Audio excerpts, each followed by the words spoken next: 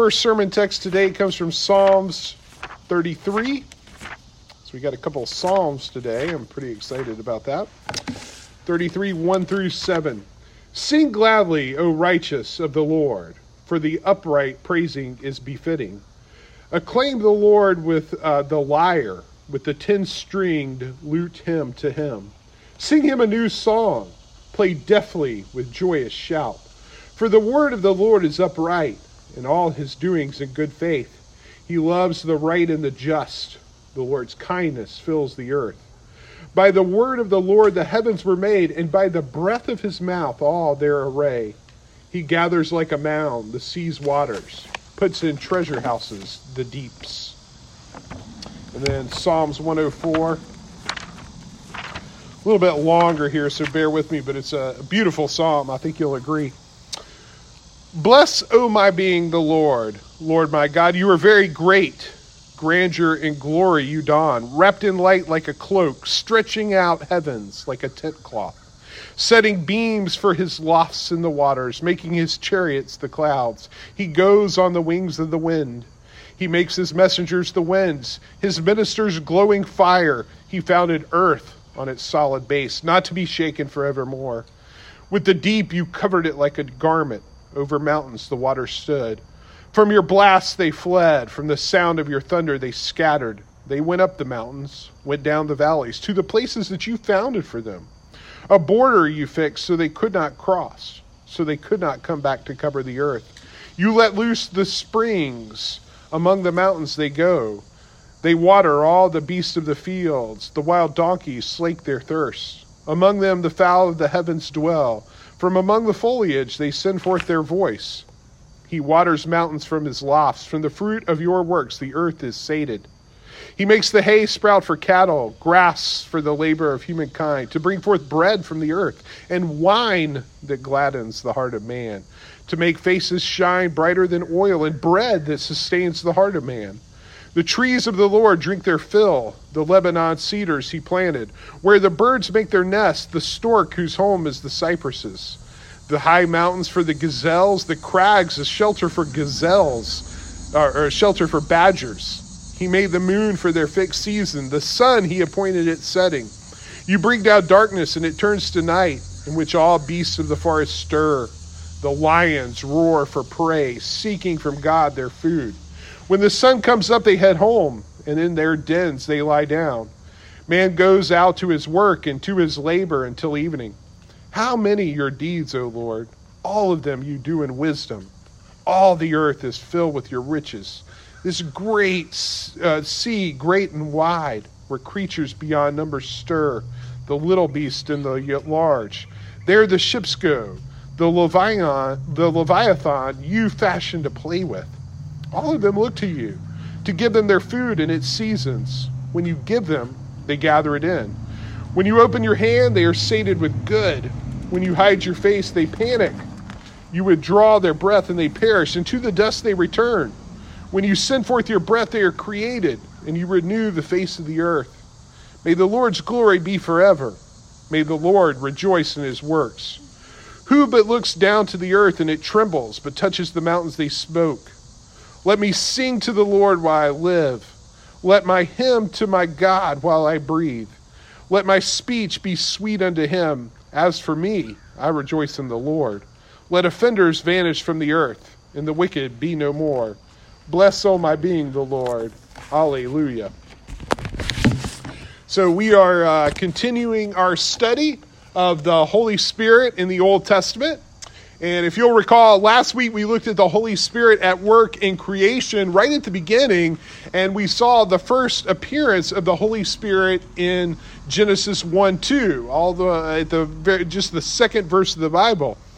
And in that verse, the Holy Spirit hovers over creation and effortlessly transforms the darkness of the deep chaos waters into the waters of life, where there was death, darkness, and disorder.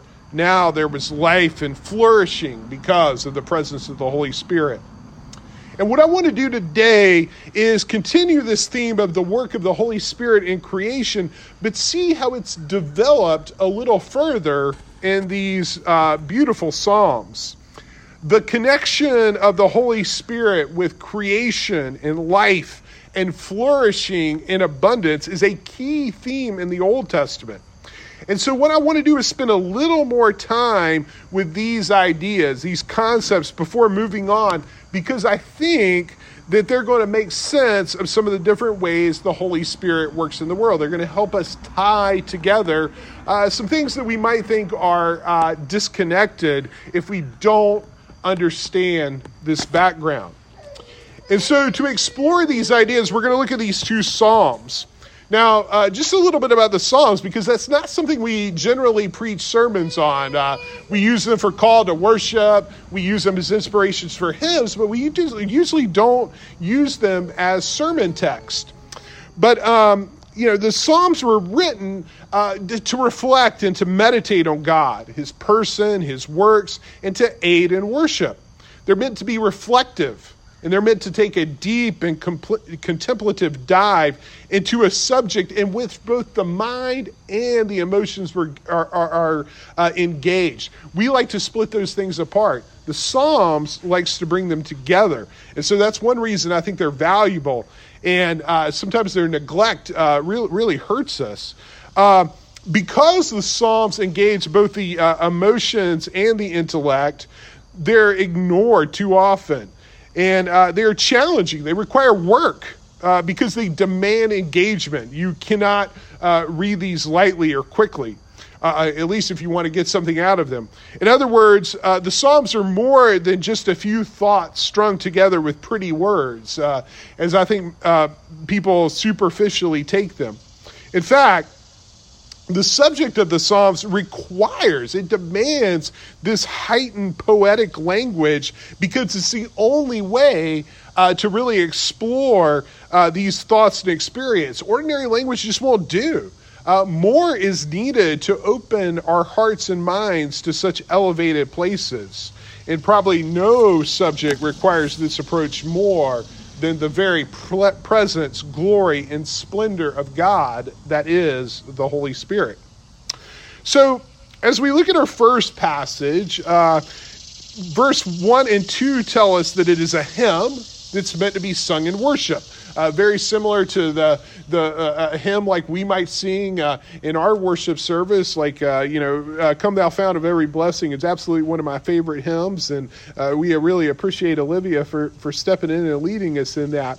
But the subject is the Lord, but the hymn wants us to understand that the Lord is so great that tired old stock songs will not do. If you look at the verse, it says, a new song is needed. And I find it interesting that the psalmist is being critical of the typical praise music of his day, finding it cliched and tired. So there is truly nothing new under the sun. In verse 4, we are introduced to the subject of the song, the word of the Lord. Now, the word of the Lord is a phrase that's just about everywhere in the Old Testament, and it means just more than just the things that God says. The word of the Lord is how the Lord reveals himself to the Lord. For example, the phrase is often used at the beginning of a book by the prophets. Most any prophet you turn to will somewhere say, the word of the Lord came to, and then the name of the prophet. So, of course, we got to talk about the Hebrew here, because this is Resurrection Church, and if we're not doing word studies or ancient Near Eastern agricultural practice or numismatics, I don't know what we're doing, but the Hebrew word is davar, and it's kind of cool for the origin of it is kind of cool for this idea because it means what is behind or what is in back of, okay, what is supporting. So if we put all these concepts together, the word of the Lord means how God is revealed in the way that the world works, as in his order, his commands, his promises, what is behind, what is in back of those, okay? So our psalmist begins by thinking of the ways God is revealed in the world. First, God is upright, and that means everything that he does is in good faith. He's dependable, he's reliable. He fulfills his promises. You can count on them. Think about that in comparison. My kids really enjoy mythology. They really enjoy Greek mythology. And if you think of the fickleness of a lot of the other the gods, this would have been in stark contrast. But part of that also means ordering the earth and doing so with righteousness and justice. After all, it was God who had saved the Israelites from the injustice of Egyptian slavery and had given them the law specifically to promote justice within their own society. The law was meant to be in contrast to the Egyptian ordering of the world. And the interesting thing about this psalm is it then starts to go beyond this. Meditating on the greatness of God, the psalmist sees this overwhelming love of the Lord for his creation and his righteous order and justice. And he sees how it's so big, it must fill the whole earth. It just demands to do so. What is right, true, and faithful fills, and this is what's probably really interesting. Once again, this is where we need to think about context here. It doesn't just fill Israel. Notice it fills the whole world. How can it be otherwise as the psalmist meditates on the greatness of the Lord? And this is a grandiose vision. That's why it requires this soaring language of poetry to really communicate its depths. You just can't say it in just simple words. It doesn't get across. It doesn't engage the mind and the emotions. Once again, I'm going to keep making a case for poetry in the Psalms. However, it probably was as obvious to the psalmist as it is to us that this vision of righteousness and justice filling the earth is not exactly what we experience in our daily lives. So the question then is, what's up with the psalmist here? Is he overly idealistic? Is he naive? Is this just hyperbole? And I think the psalmist's answer is no. He has an optimism about this because it is the Lord who created the heavens and everything that fills the heaven, like the sun, moon, and stars. I think if you look at the verse, the verse says the host, okay? My translation says the array. But what we're talking about here is the things that fill the sky, like the sun and the moon and the stars. And the psalmist finds this grounding for his optimism in the creation story. So the justice and righteousness of God filling the earth may not seem present, but he's optimistic that it will be. It can't be otherwise because the Lord had ordered creation. Remember last week we talked about how he had solved the problem of chaos and the problem of formlessness and emptiness, the tohu vabohu in Hebrew, and he had done so simply by his word. Now, so that's kind of the setup here. But here's where the Holy Spirit enters into this. And this is what I want us to spend a little time looking at. And this is why I included this Psalms. If you look at verse 6, the first line tells us that it is by the word of the Lord that the heavens were made. But if we look at the second line, we read that by the breath of the Lord's mouth, all of the hosts of heaven were made. Now, if you've been here long enough, you know that there's a specific way that Hebrew poetry works, okay? So our poetry usually works by like rhythm or meter or rhyme, but in the ancient Hebrew poetry, it works by what's called parallelism. And what that means is two lines are placed parallel to one another, and the whole idea is that they invite comparison. So you look for what's similar, you look for what's different, but you want to juxtapose them and think about it. It's a way to explore a topic more in depth. In this case, we have the heavens made parallel with the host. Remember, host is just a fancy way of saying the sun, the moon, and the stars. Now, let's think about this for a minute. If you remember from Genesis 1-2, what we talked about last week, if you were here last week, the earth starts out and it's without form, meaning it's disordered, it's chaotic, and it's also empty. Okay, so that was the starting point of creation. In the creation story, then, God in the first 3 days separates light and dark. He separates the land and the sea. He separates the earth and the sky. What's he doing? He's creating order. So the world's disordered. It's formless. What's he doing the first 3 days of creation? Giving it form. Then, on the next 3 days, he fills this newly ordered creation.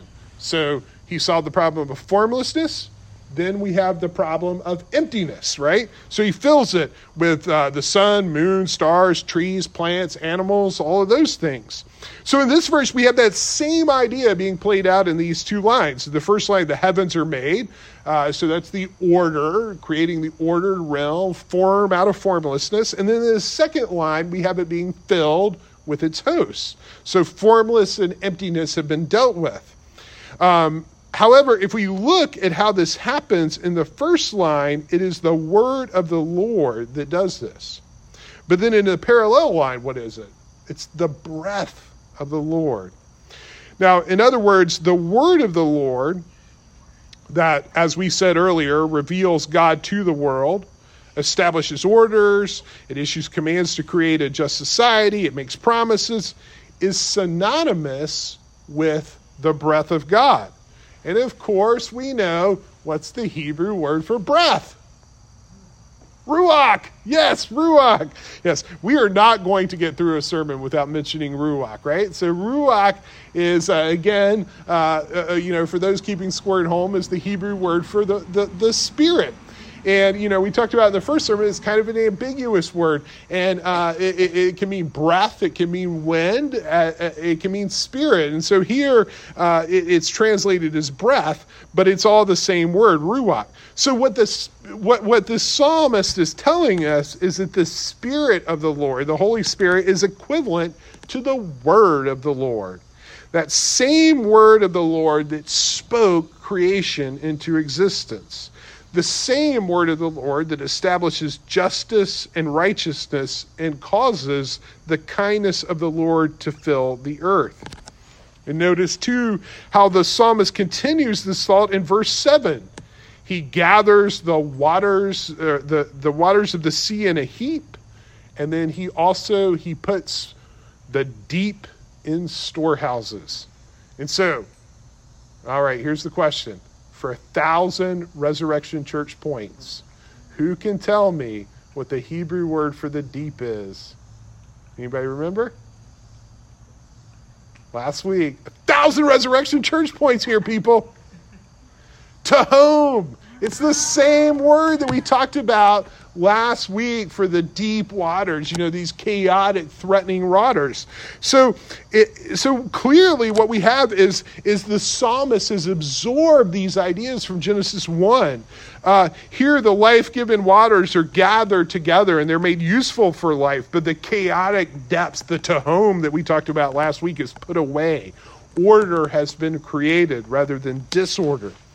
So it's the Holy Spirit in which the glory and the splendor of the Lord is revealed in the world, bringing about not just life, but also order in creation, righteousness, justice. The psalmist links all of these ideas together here. He doesn't see any distinctions that we might draw. In last week's sermon, I described the work of the Holy Spirit in creation as bringing life and flourishing as it transformed the chaotic deep into the life-giving waters. And I use this word flourishing specifically because I thought it was the best word to emphasize that this transformation was not just about bringing life into existence, right? But it was also about creating the conditions for life to be abundant, to grow, to be full. Okay, it wasn't just about existence, but more than that. So what we see in Psalms 33 is the psalmist in his meditation fully developing this role of the Holy Spirit, of adding flourishing to life. And in creation, and so flourishing, this idea of justice and righteousness, if we think about that in terms of what's needed for a society to flourish, it all kind of makes a little more sense. As good poetry does, Psalm 33 shows how seemingly disparate ideas are actually related. and they allow us to expand our view of the nature of reality. And in this case, it's the nature of the Holy Spirit that is being expanded here. That's why we're studying this psalm. That's why this is good poetry. This is good for us to do. This is somebody who sat down and thought about this. And so the idea about having like justice and righteousness and creation now are all linked together.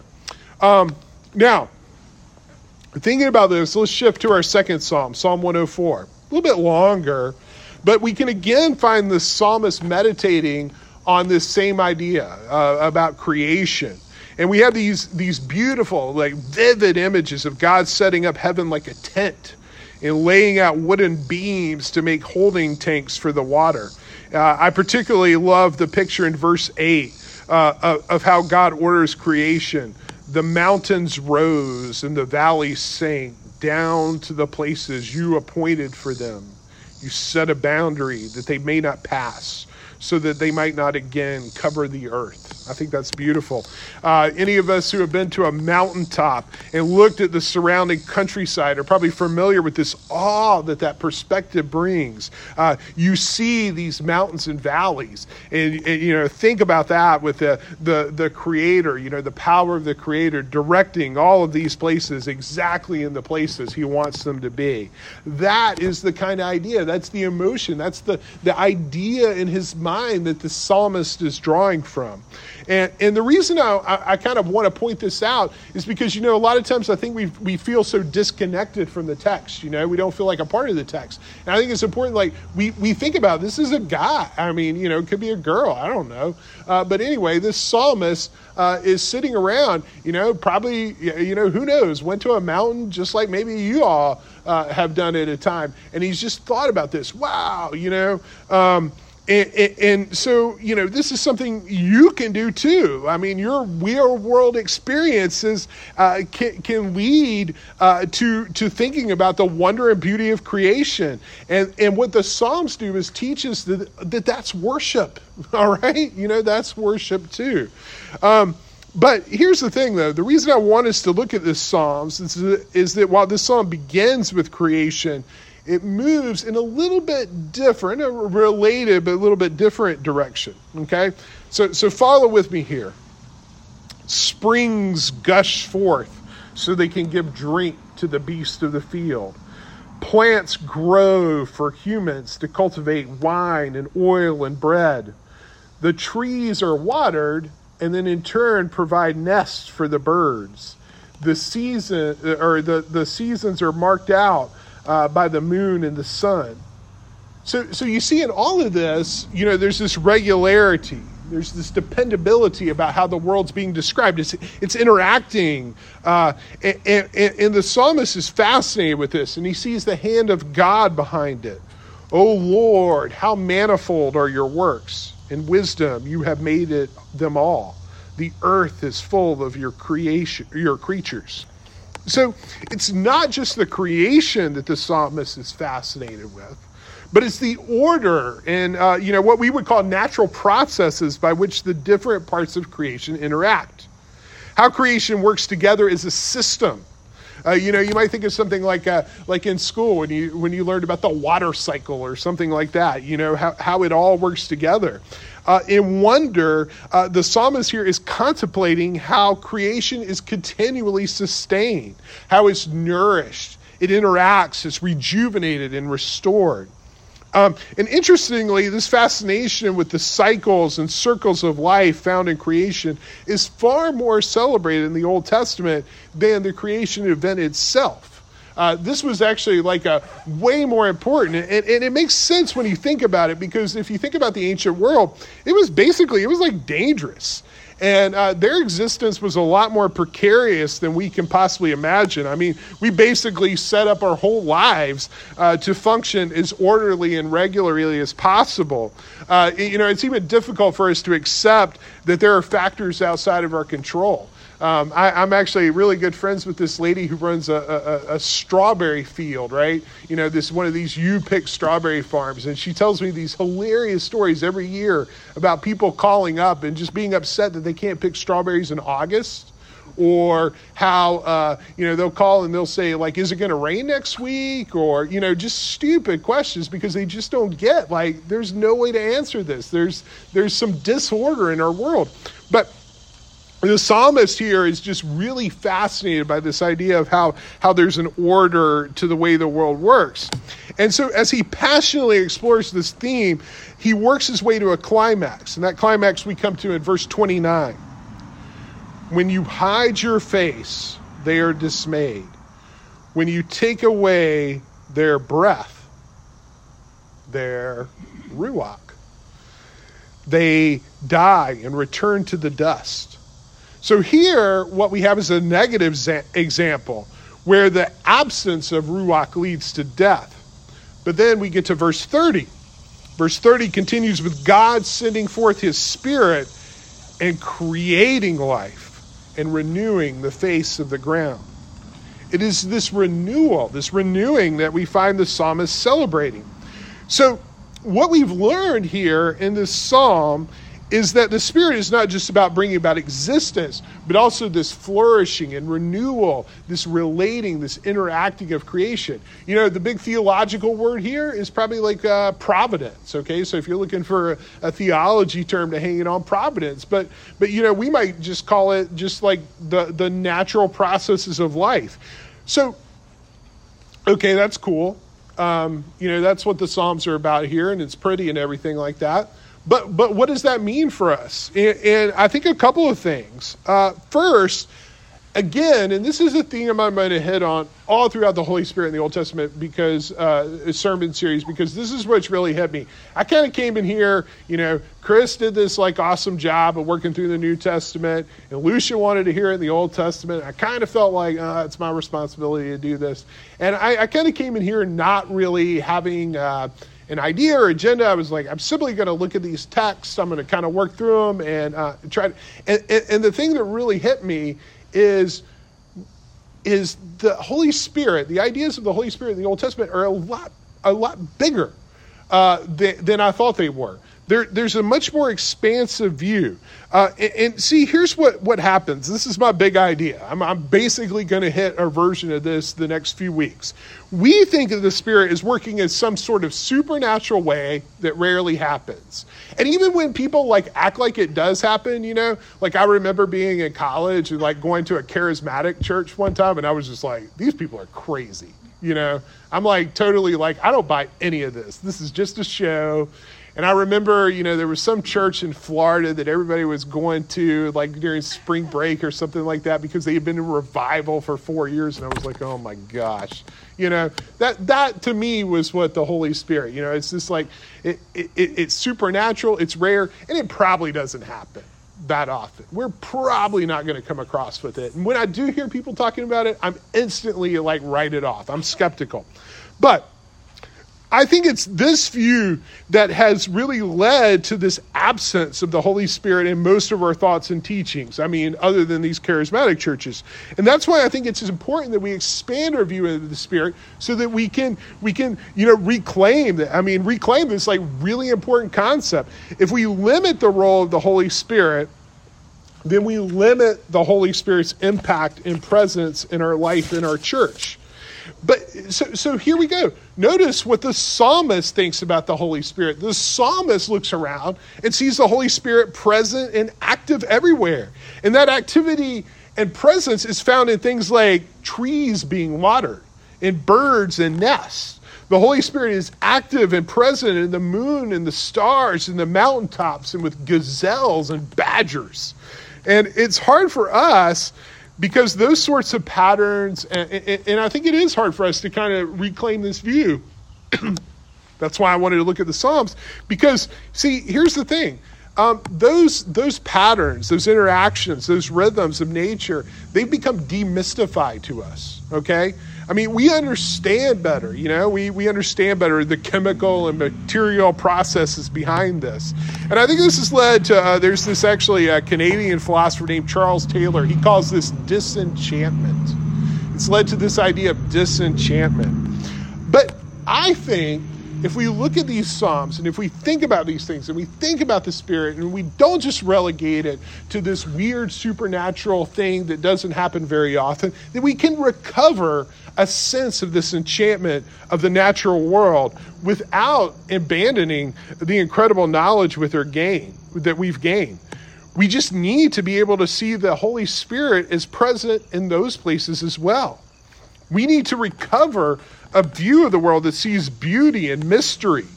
We need to recover a view of the world that sees the sublime in the details of biochemistry and quantum physics, in the Krebs cycle and Schrodinger's wave equation. We need to see the world as more than a resource to be consumed, but as a world of fascination. We need to recover this childlike wonder in things like animals and butterflies and mountaintops. We need experiences, we need art, we need songs, and we need poetry that help us to see this wonder. And we need people to do those things. If you are a student then, that means you can find the Holy Spirit in things like earth science or chemistry or biology. All of these things are an opportunity to see the Holy Spirit at work. It isn't just this rare, weird thing that happens that it's happened in the Bible. It's just like miracles and people prophesying and junk. No, you can see this in your everyday world. That's what the psalmist is talking about here. If you're a parent, that means you can study and learn and be fascinated alongside your children. How many of us it's one of the great things about having little kids, right? Is being fascinated with the world alongside them, seeing it through their eyes for the first time. That's what's great about it. If you're an adult, it means you can study and find fascinating in astronomy or bird watching or hiking or whatever it is. Go listen to someone speak passionately about one of these topics and don't think of it as trivial or a waste of time. The idea that what is useful is the only thing that is important is what we need to move away from. Far from it. All of these are ways to experience the Holy Spirit in your life and recover the enchantment that we have lost from the world. So that's the first thing, I think. Second, as we have heard in these Psalms, the glory and the fullness of God through the presence of the Holy Spirit is intimately linked to creation. As the psalmist finds, the Holy Spirit's role in sustaining and ordering creation for the purpose of life, abundance, and flourishing means God cares for and is involved in creation. So what does that mean? Very practical. That means that the care of creation is part of our work as a spiritual-filled community. We are connected to the earth, just as we are connected to each other.